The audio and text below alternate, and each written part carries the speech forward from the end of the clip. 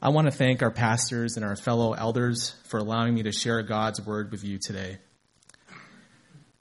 You've already heard our key verse for today in 1 Peter 3, verses 1 to 7, instructions for wives and for husbands. I know this is not a popular topic to preach on. It may be controversial, but I believe that it is very important. We're going to study this with gentleness and with love today.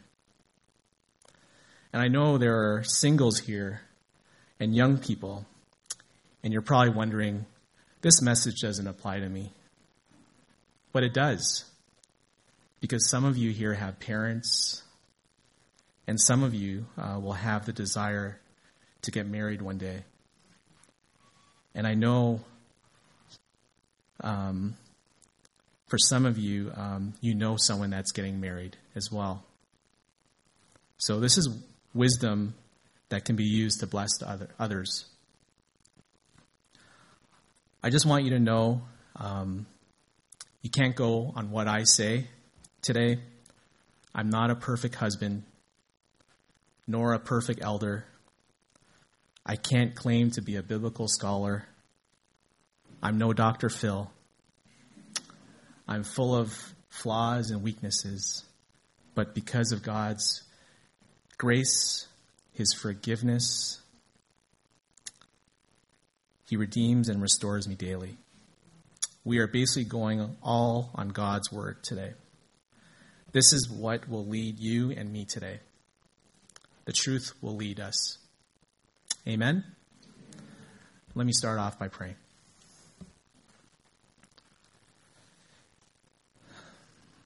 Father God, we thank you for this new day. Today, Lord, I pray for your wisdom. I pray you would humble us. I pray for eyes to see and ears to listen and hearts to be changed. Lord, I pray, even though I am so inadequate to do this, would you fill me with your Spirit? That you would use me today, transform lives today.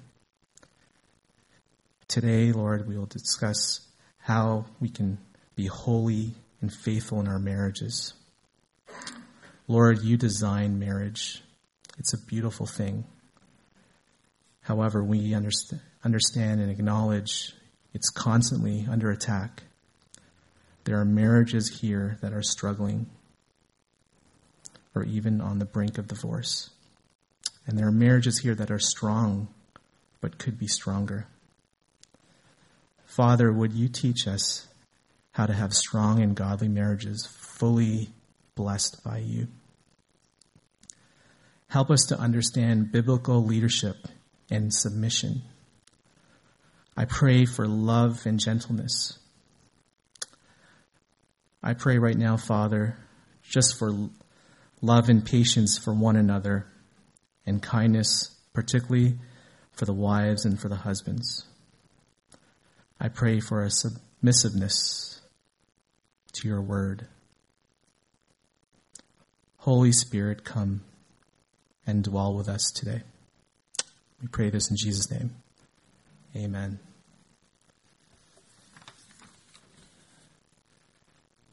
Okay, I'm going to start off by asking you a question. Do you believe God's word is true? Amen. Because before we get started, we have to establish that very thing. Do you believe God's word is true?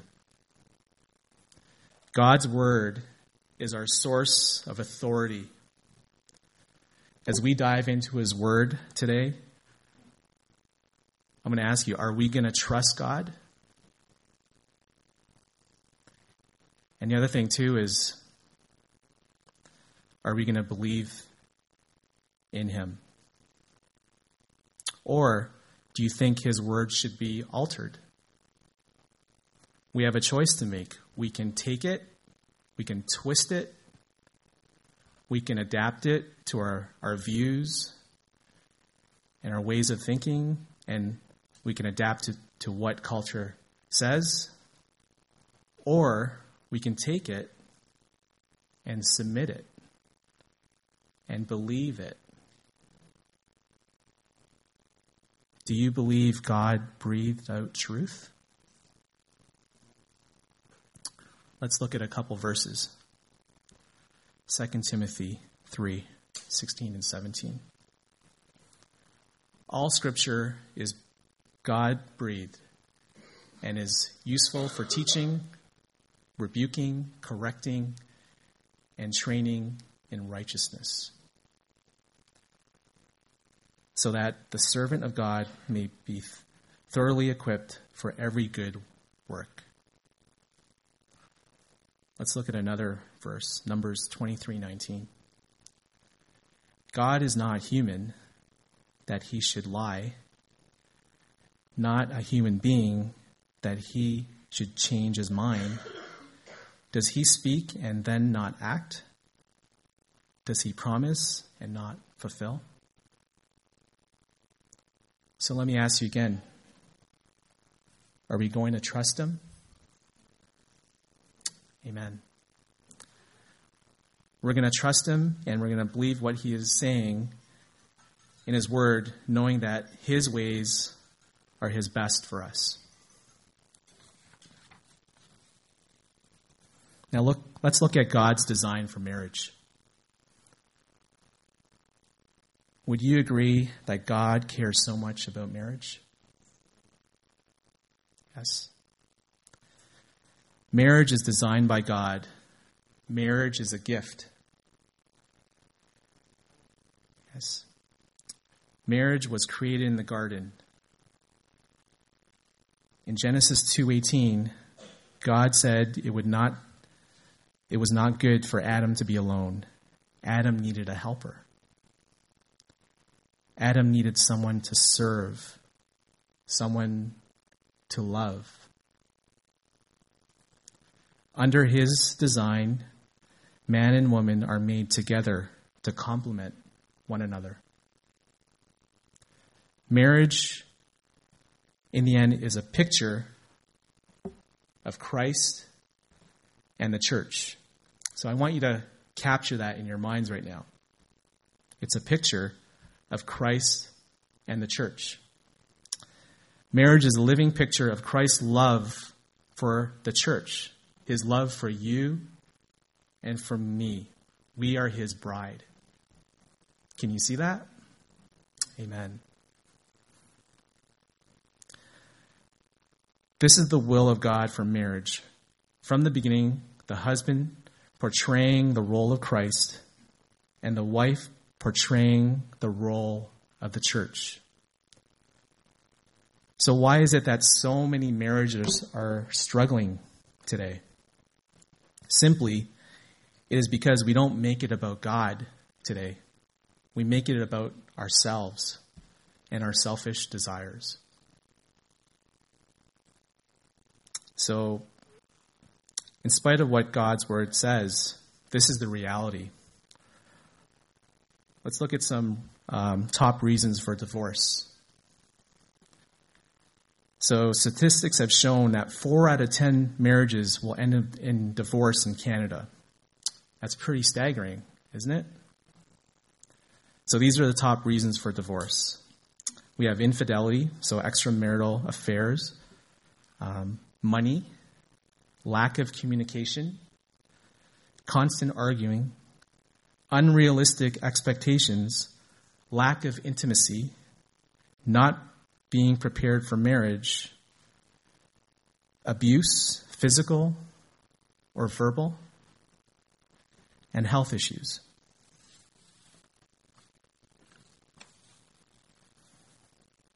So what is biblical submission? You know, the word submission makes many Christians uncomfortable. Some of us cringe against the sound of it. Somewhere along the line, we have come to a false notion about what submission means in the Bible. I know for some wives right now, the word submit is hard to hear. But we need to see that biblical submission is really a beautiful thing, and it is very precious. Before it was a marriage thing, it was also a God thing, because there is submission in the Trinity.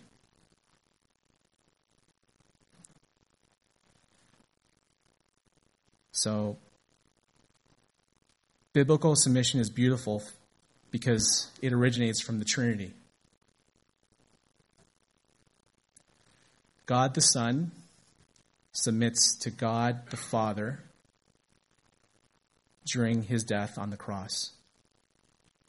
Jesus asks, "Not my will, but your will be done." If God the Son did not submit to God the Father, there would be no salvation in this room today. Think about that. Also, it is a Christian thing because the whole Christian life is about surrender. Let's look at Ephesians 5:21. Submit to one another out of reverence for Christ. This applies to all of us who are followers of Christ. We are to serve others and put others first out of reverence for Christ. So what does biblical submission look like? First, let's look at what biblical submission is not.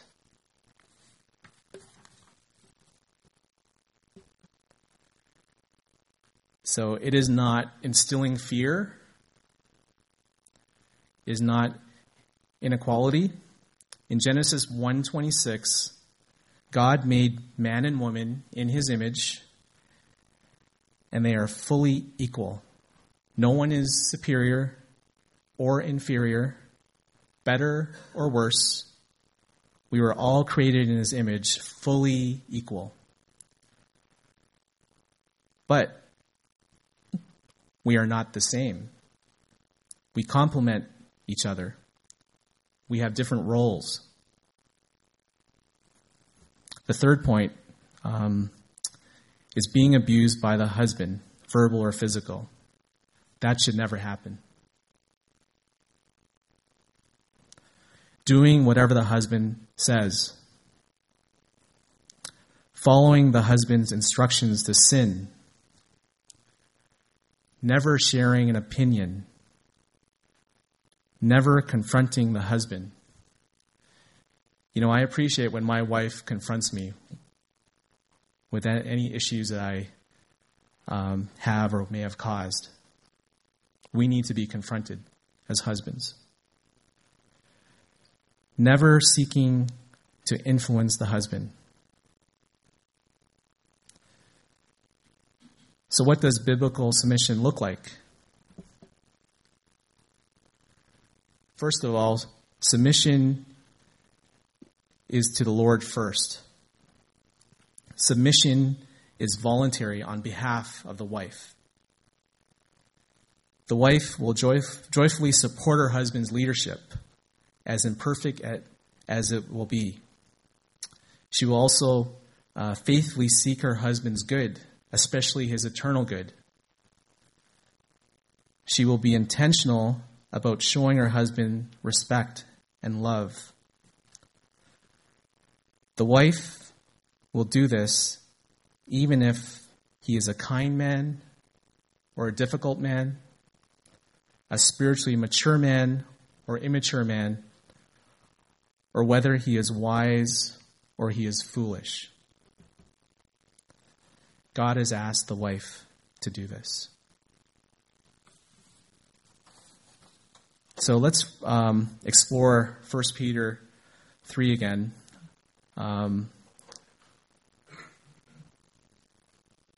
Verses 1 to 2. Likewise, wives, be subject to your own husband, so that even if some do not obey the word, they may be won without a word by the conduct of their wives, when they see your respect and pure conduct. Do you see the power of the behavior of the wife here? It is never okay to criticize, to judge, to ridicule, especially in front of people. This is devastating for us men. It's like ripping our hearts out. Women, notice the power of your conduct and behavior. It can win over your husband. It can bring a husband to faith. God can use this to bring a husband to salvation. It can also bring encouragement to a husband that does not believe. It is the submission that applies a godly pressure on the husband to step up.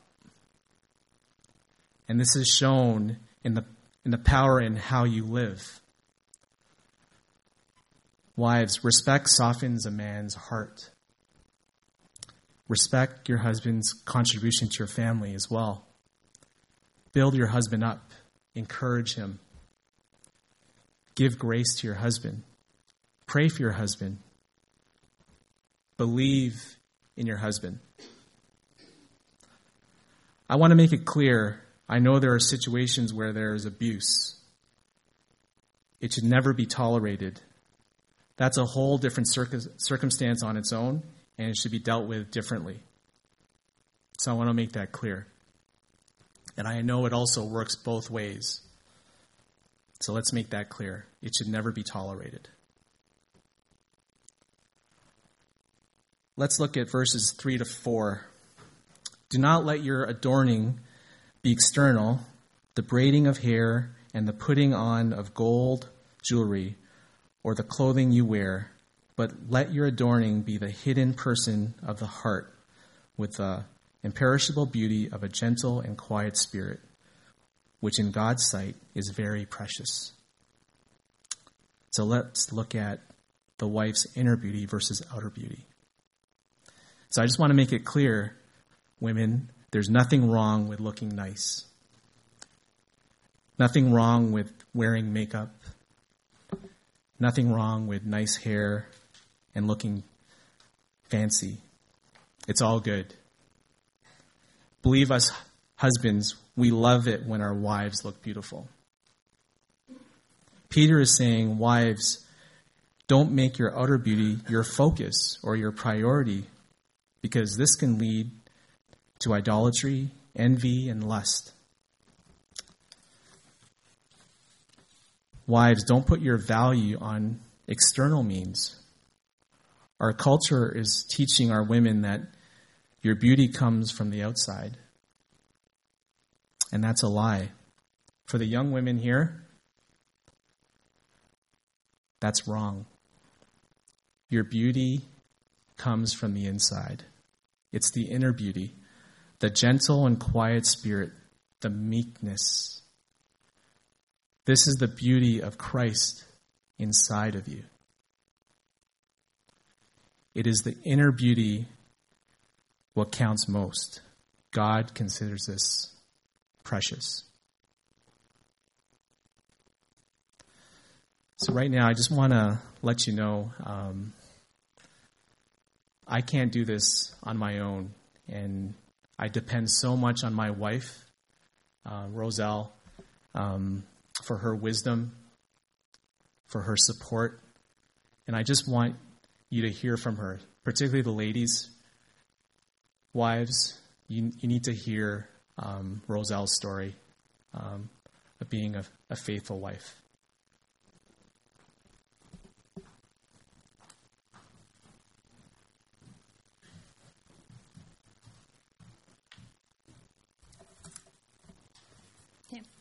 So earlier, we sang the words, Lord, have your way in me. So 17 years ago, when Rich and I got married, we asked Jesus for that. And that's my prayer for all of us too. So to the ladies, I just want to share 3 important biblical concepts that had an amazing positive impact in my marriage to Richard. Number 1, that I am my husband's helper in our marriage. Number 2, God says that my husband is the head of our marriage, and I choose to submit to that leadership. Number 3, have a gentle and quiet spirit, and ultimately put my hope in Jesus. And I know that if I didn't learn these 3 things, I believe our marriage will be on the rocks, and it might be even over. So, first principle, I am my husband's helper. Early in our marriage, God spoke this verse to me, Genesis 2:18. It says, I will make a helper suitable for him. Helper, this is what God had in mind when he created Eve, after he saw that Adam needed someone. The word in Hebrew is ezer kenegdo. It means that I am not the inferior helper, but I am the essential, indispensable, quintessential, and just the right kind of helper for Richard in this marriage. Together we complement each other, and we are a team. And knowing this has helped me to be intentional in helping Richard in everyday life. We help each other. I learned to serve my husband without grumbling. For example, I make a choice to help him get ready in the morning, even if I already have 4 kids to get ready in the mornings. And I help him at home, I help him in ministry, in decision-making, and in everyday life. I learned, and I am still constantly learning, to give sacrificially and to be less selfish. And, even as a wife and a mom. And I'm learning to just to think of his needs and not just my own. Number 2, I had to learn to see that my husband is the head of our marriage because God says so in his word. I have to trust God, and I have to submit to Richard's leadership. He is the head of our marriage, just as Christ is the head of the church, his bride. And I have to obey to what God said in Genesis, that he's going to lead over me. So I have to believe that. I want to clarify, though, that this whole submission thing is not an easy thing for me. It's not something that came naturally for me because, submit, serve your husband is the leader, used to make me cringe when I was younger. I thought it was really chauvinist and old-fashioned until God transformed me. Well, we got married only a few months after I graduated from university.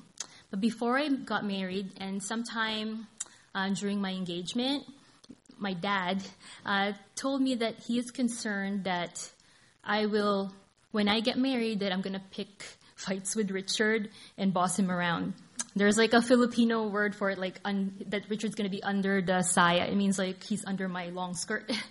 So so he's really concerned, and he's saying like, oh, maybe you're not married, you're not ready for this, and maybe not yet, maybe just wait a little bit. So you see, my dad knew that I was a strong-willed person. So I'm the one who's more persistent and the one with the stronger likes and dislikes, and I have a higher need for control. So consequently, I can be the more argumentative type too between the two of us. And Richard has always been the more quiet and laid-back person. And in other words, I'm the one who would want to wear the pants in my marriage. Yeah. So in the earlier years of our marriage, we had more fights and power struggles because I didn't really understand what biblical leadership was, and I didn't know what that submission thing was all about. I didn't see Richard as God's assigned leader in our marriage, but God is good. He took us on a long journey towards understanding this. And on my end, when I finally understood the importance of biblical leadership and submission, it really changed my attitude, my reactions, my interactions, my communication style with Richard for the good. And there was more peace and satisfaction in my marriage, and there was less fighting and arguing. And even the way I disagree with Richard has changed too for the better. And I have a more peaceful way of doing that. So I learned to trust God, that he has a good reason for saying what he says in the Bible. Like, even though I don't fully understand it at a time, I have to trust him, step out in faith and trust him. And I know that assigned leadership is created by God to establish order in a marriage and in family life. And this model of leadership and submission transcends time and culture. It's not outdated, and it's not chauvinist. I am not any less than Richard. I'm not inferior to him because of my submission. But look at the perfect example. Look at Jesus. Jesus is equal to God the Father, yet he had to choose to submit and respect the God's Father's leading in his life while he was here on earth. So it's a choice that we make out of faith. So, and this understanding also transfers to other areas of our lives. It transfers to our submission to the government, to our bosses, to our pastors and the leaders of the church, and for children and their parents. And the last important thing that I learned is to have a gentle and quiet spirit, and to ultimately put my hope in Jesus. So 1 Peter 3 talks about what a wife should do when she has an unbelieving husband. Well, earlier in our marriage and for a long season, it wasn't that Richard was not a believer, but we were not in the same maturity level in our faith. I became a Christian first, and so I've been walking with Jesus longer by the time we got married. And so the wives in a similar situation can learn from Peter's advice to have a gentle and quiet spirit towards our husbands who may not be on the same maturity level of faith as us. Well, during that season, I used to get anxious and I used to wonder, well, why is he taking so long, to grow spiritually? And why is he not being the spiritual leader at home? And this anxiety, of course, on some occasions led to accusing and blaming and making him feel guilty for not doing what he's supposed to do. But the Holy Spirit worked in me. I learned to pray about my frustrations, and I consistently prayed for Richard. And I learned to wait on Jesus to transform him. And as I prayed more, I found that I blamed less. So more prayer and less blaming. And God created in me the gentle and quiet spirit as I spent more time praying and reading his word. And the verse also says, hope in God, like the holy women in the past. The more I put my hope in God, that he is the one working all things for the good, and that only he can change Richard, the more peace I had. The more peace I had, the less anxious I was and less argumentative I was about Richard's shortcomings. I had more peace in our life and in our marriage and in our circumstance, because we've had a lot of challenges over the years, but God gave me more peace the more I gave it over to him. I had more love and more grace for my husband. And God is good. He answered my prayers over the years. I've kept a journal over the years, and I've seen how good God is in just answering all the prayers. Now Richard is leading our family. But 9 years ago, I remember sitting over there in that corner, and Richard had to talk for a little bit. He wasn't preaching a sermon or anything, but he had to say some things. And for some reason, I was so crazy nervous for him. I was crazy nervous for him. It was bordering not being confident in him. But God saw my anxiety, and he quieted my spirit with a vision. In my vision, I saw myself holding Richard in the palm of my hand. So he was there, and I had to open my palm, and then I lifted him up, and then I gave him to Jesus. So I had to uphold Richard. I have to let go of him and let God take care of him. So in the same way, ladies, put your hope in Jesus. Uphold your husband and trust him to Jesus. Don't nag him. Don't compare him or belittle him. Let go and let God. And I also needed to see that Jesus is my ultimate hope and redemption. Well, Richard has helped me move forward in my journey to wholeness and healing. But no matter how much love he showers me and how much he gives me affirmation, he cannot fully heal me from my hurts and my hang-ups. And he can't make me fully complete. Only Jesus can do that. I have to always remember that the ultimate source of my hope and healing and redemption is Jesus, not my husband. And it's the same way for him. And another thing on the side, one last thing. This was not really originally part of what I was going to talk about, but God really put in my heart to say. So I want to address those of you who are parents, or parental figures, with a married son or daughter. I also speak to grandmas and aunties.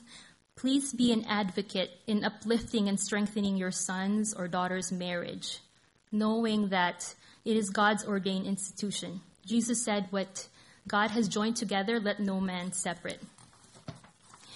Don't say things that demean your son or daughter's spouse. Be careful with what you say and how you say things. I know that you say things out of love and concern, but please ask the Holy Spirit for wisdom on how to say it. Your son and daughter value your opinion, and sometimes the negative words can cause division and cast doubt in your son and daughter's son or daughter's marriage, especially if it's already fragile. Yes, your son or daughter's spouse may have weaknesses, but have hope for them, that Jesus is working in his or her life, and prayer will do great things. Jesus can move the mountains. And also to the wives and husbands, if someone is bashing your spouse, please don't bash your spouse with the bashers. Remember that you and your spouse are allies. Your spouse needs your respect even when you're not in front of them. Be careful with how you speak about your spouse in front of your kids. And if you have been the recipient of harsh and negative words, it's not too late. Jesus can help you forgive, and there is no hurt or wound that's too big for him to heal. He can move the mountains. He is mighty to save.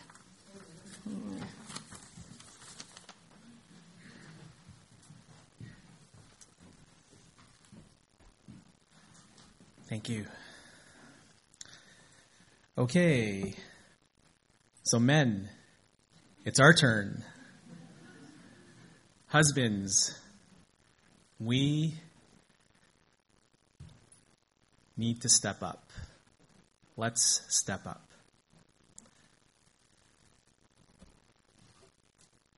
In Ephesians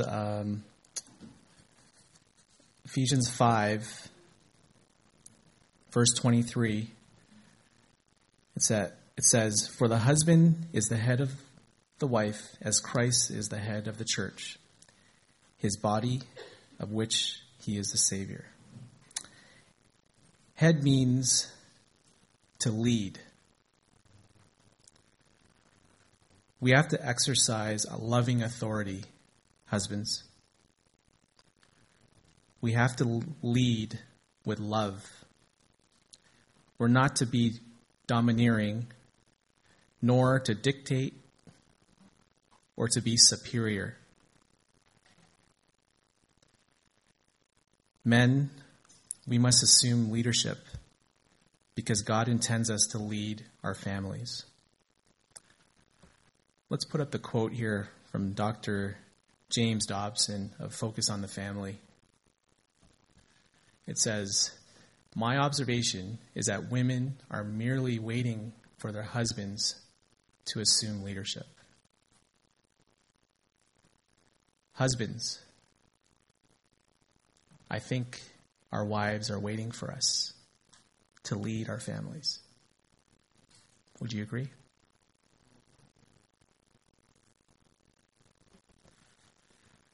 Let's look at 1 Peter 3, verse 7. "Likewise, husbands, live with your wives in an understanding way, showing honor to the woman as the weaker vessel, since they are heirs with you of the grace of life, so that your prayers may not be hindered." So let's look at the first command here. It says to live with your wife in an understanding way. Live means more than just live in the same household. Live with your wife in an understanding way. For the husband, you have to understand your wife. You have to know her. Men, I'm going to do a little exercise here. I'm going to show you a couple things on the screen, and I want you to describe what it is and who it is that I'm trying to point out here. So let's pull up that slide. Guess what I am. So if we look at it, finish of space gray, gold, or silver. Capacity of 64 gigabytes, 256 gigabytes, or 521. Do you know where I'm getting at, men? There's even a Super Retina HD display. What am I? That's right, an iPhone. Let's pull up the next slide. Who am I? Born February 17, 1963 in Brooklyn, New York. 6 feet 6 inches, played college ball at North Carolina. We go down the list, 6-time NBA champion. Who am I? Let's pull up the next slide. Michael Jordan, greatest of all time, the GOAT. Sadly, gentlemen, sometimes we know more about our phones, our favorite athletes, their statistics, our sports teams, our investment portfolios, our cars, our latest gadgets, even our golf equipment. We know more of these things more than our wives. So men, do we really know our wives? What her interests are? What inspires her? Her strengths and her weaknesses? What bothers her?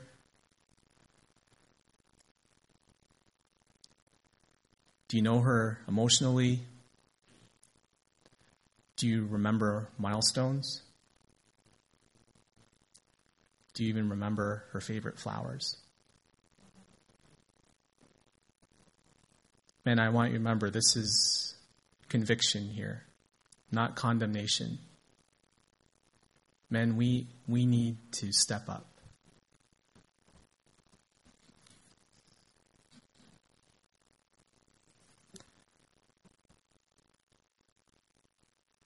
So, if we look at that verse again, we have to treat our wives with respect. How do you honor your wife? You have to respect her and admire her. When you dated her in the beginning, you did extra stuff, such as holding the door. You showered her with compliments. This should never stop. Peter also refers to the women as the weaker vessel. I just want to make it clear, she is not mentally weaker, not spiritually weaker.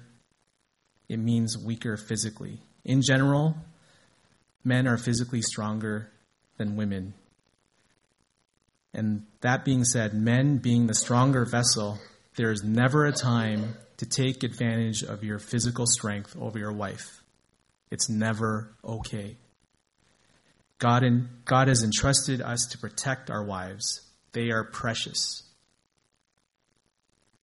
I know it works both ways, but men, we need to understand it is never okay to take advantage of your strength that way. How many fathers here today have a daughter? Can you raise your hand if you have a daughter? So you could probably relate to this. Would it be a true statement that you are overprotective when it comes to your daughter or daughters? You view them as extra precious? What more when it comes to God the Father? When it comes to your wife? He views your wife as extra precious. The other thing I want to point out too is heirs. The word heirs is mentioned, meaning that wives are fully equal as husbands. They share the inheritance of Christ exactly as the husband. The more you draw closer to the Lord, the more you will value her. When you spend time with the Lord and draw near to him, his thoughts will be your thoughts. Here are some other ways you can value your wife. You can tell her she's beautiful. You can thank her, compliment her, adore her, hold her with affection.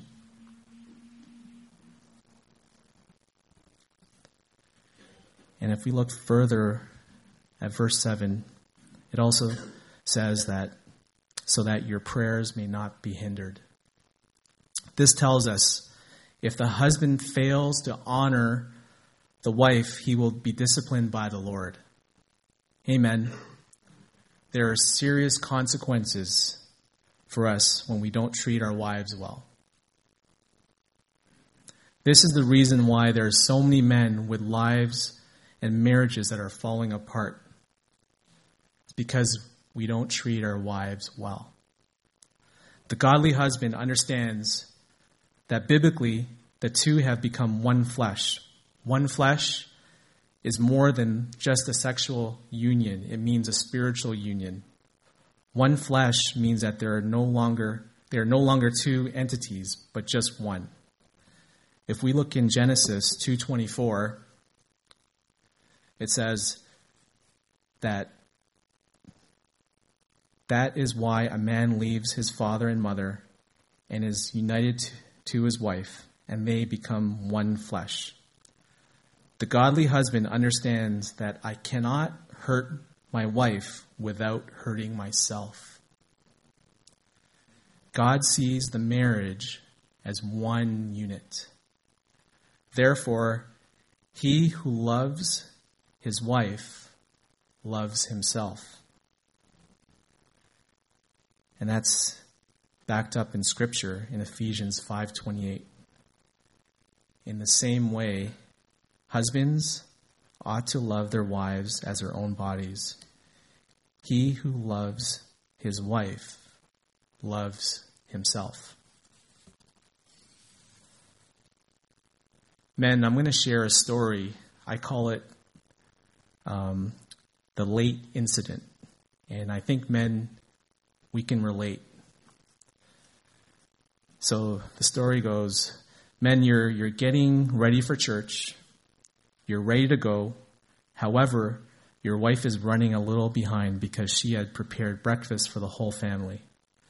She had been running tirelessly to get the 4 kids dressed for church, while at the same time, she took the time to iron your shirt and also wasted a few minutes to find your wallet that you had misplaced. Long story short, you waited in the car for 2 minutes. 2 minutes became 5 minutes. 5 minutes became 10 minutes. She had lost track of time because she was tirelessly trying to round up the family to get to church. Finally, as you pulled out of your driveway, you were critical towards your wife.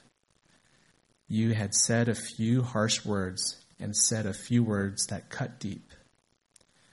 You got to church and you didn't have any peace. Guys, I think you know what I'm talking about. You know the feeling. You felt convicted by the Holy Spirit. You later apologized to your wife and kids for your actions. Hey, this sounds like my story. Men, I think we can relate. I'm sure you shared similar experiences. Men, in our times of anger, we speak our mind. We say things to our wives that may seem like we're helping our own cause. We unload because at the time we feel justified, but in the end we lose. You will never win if you mistreat your wife. You bless your wife, you bless yourself. Hurt your wife, you hurt yourself. We want to obey these commands because it will impact our children as well. We model this at home because our kids are watching. They are learning from us. So church, there will always be trials, but if we get on God's plan for marriage, we can experience marriages that are fulfilling, full of love, grace, and joy. And wives and husbands, this is going to be a difficult conversation after service. I think God has spoken to all of us here. Would you be gentle to one another as you talk this over? Don't let the moment pass.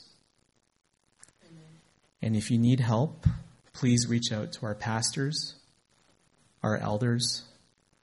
We even have a prayer corner back there after service. Would you not leave and let this moment pass? Let's pray.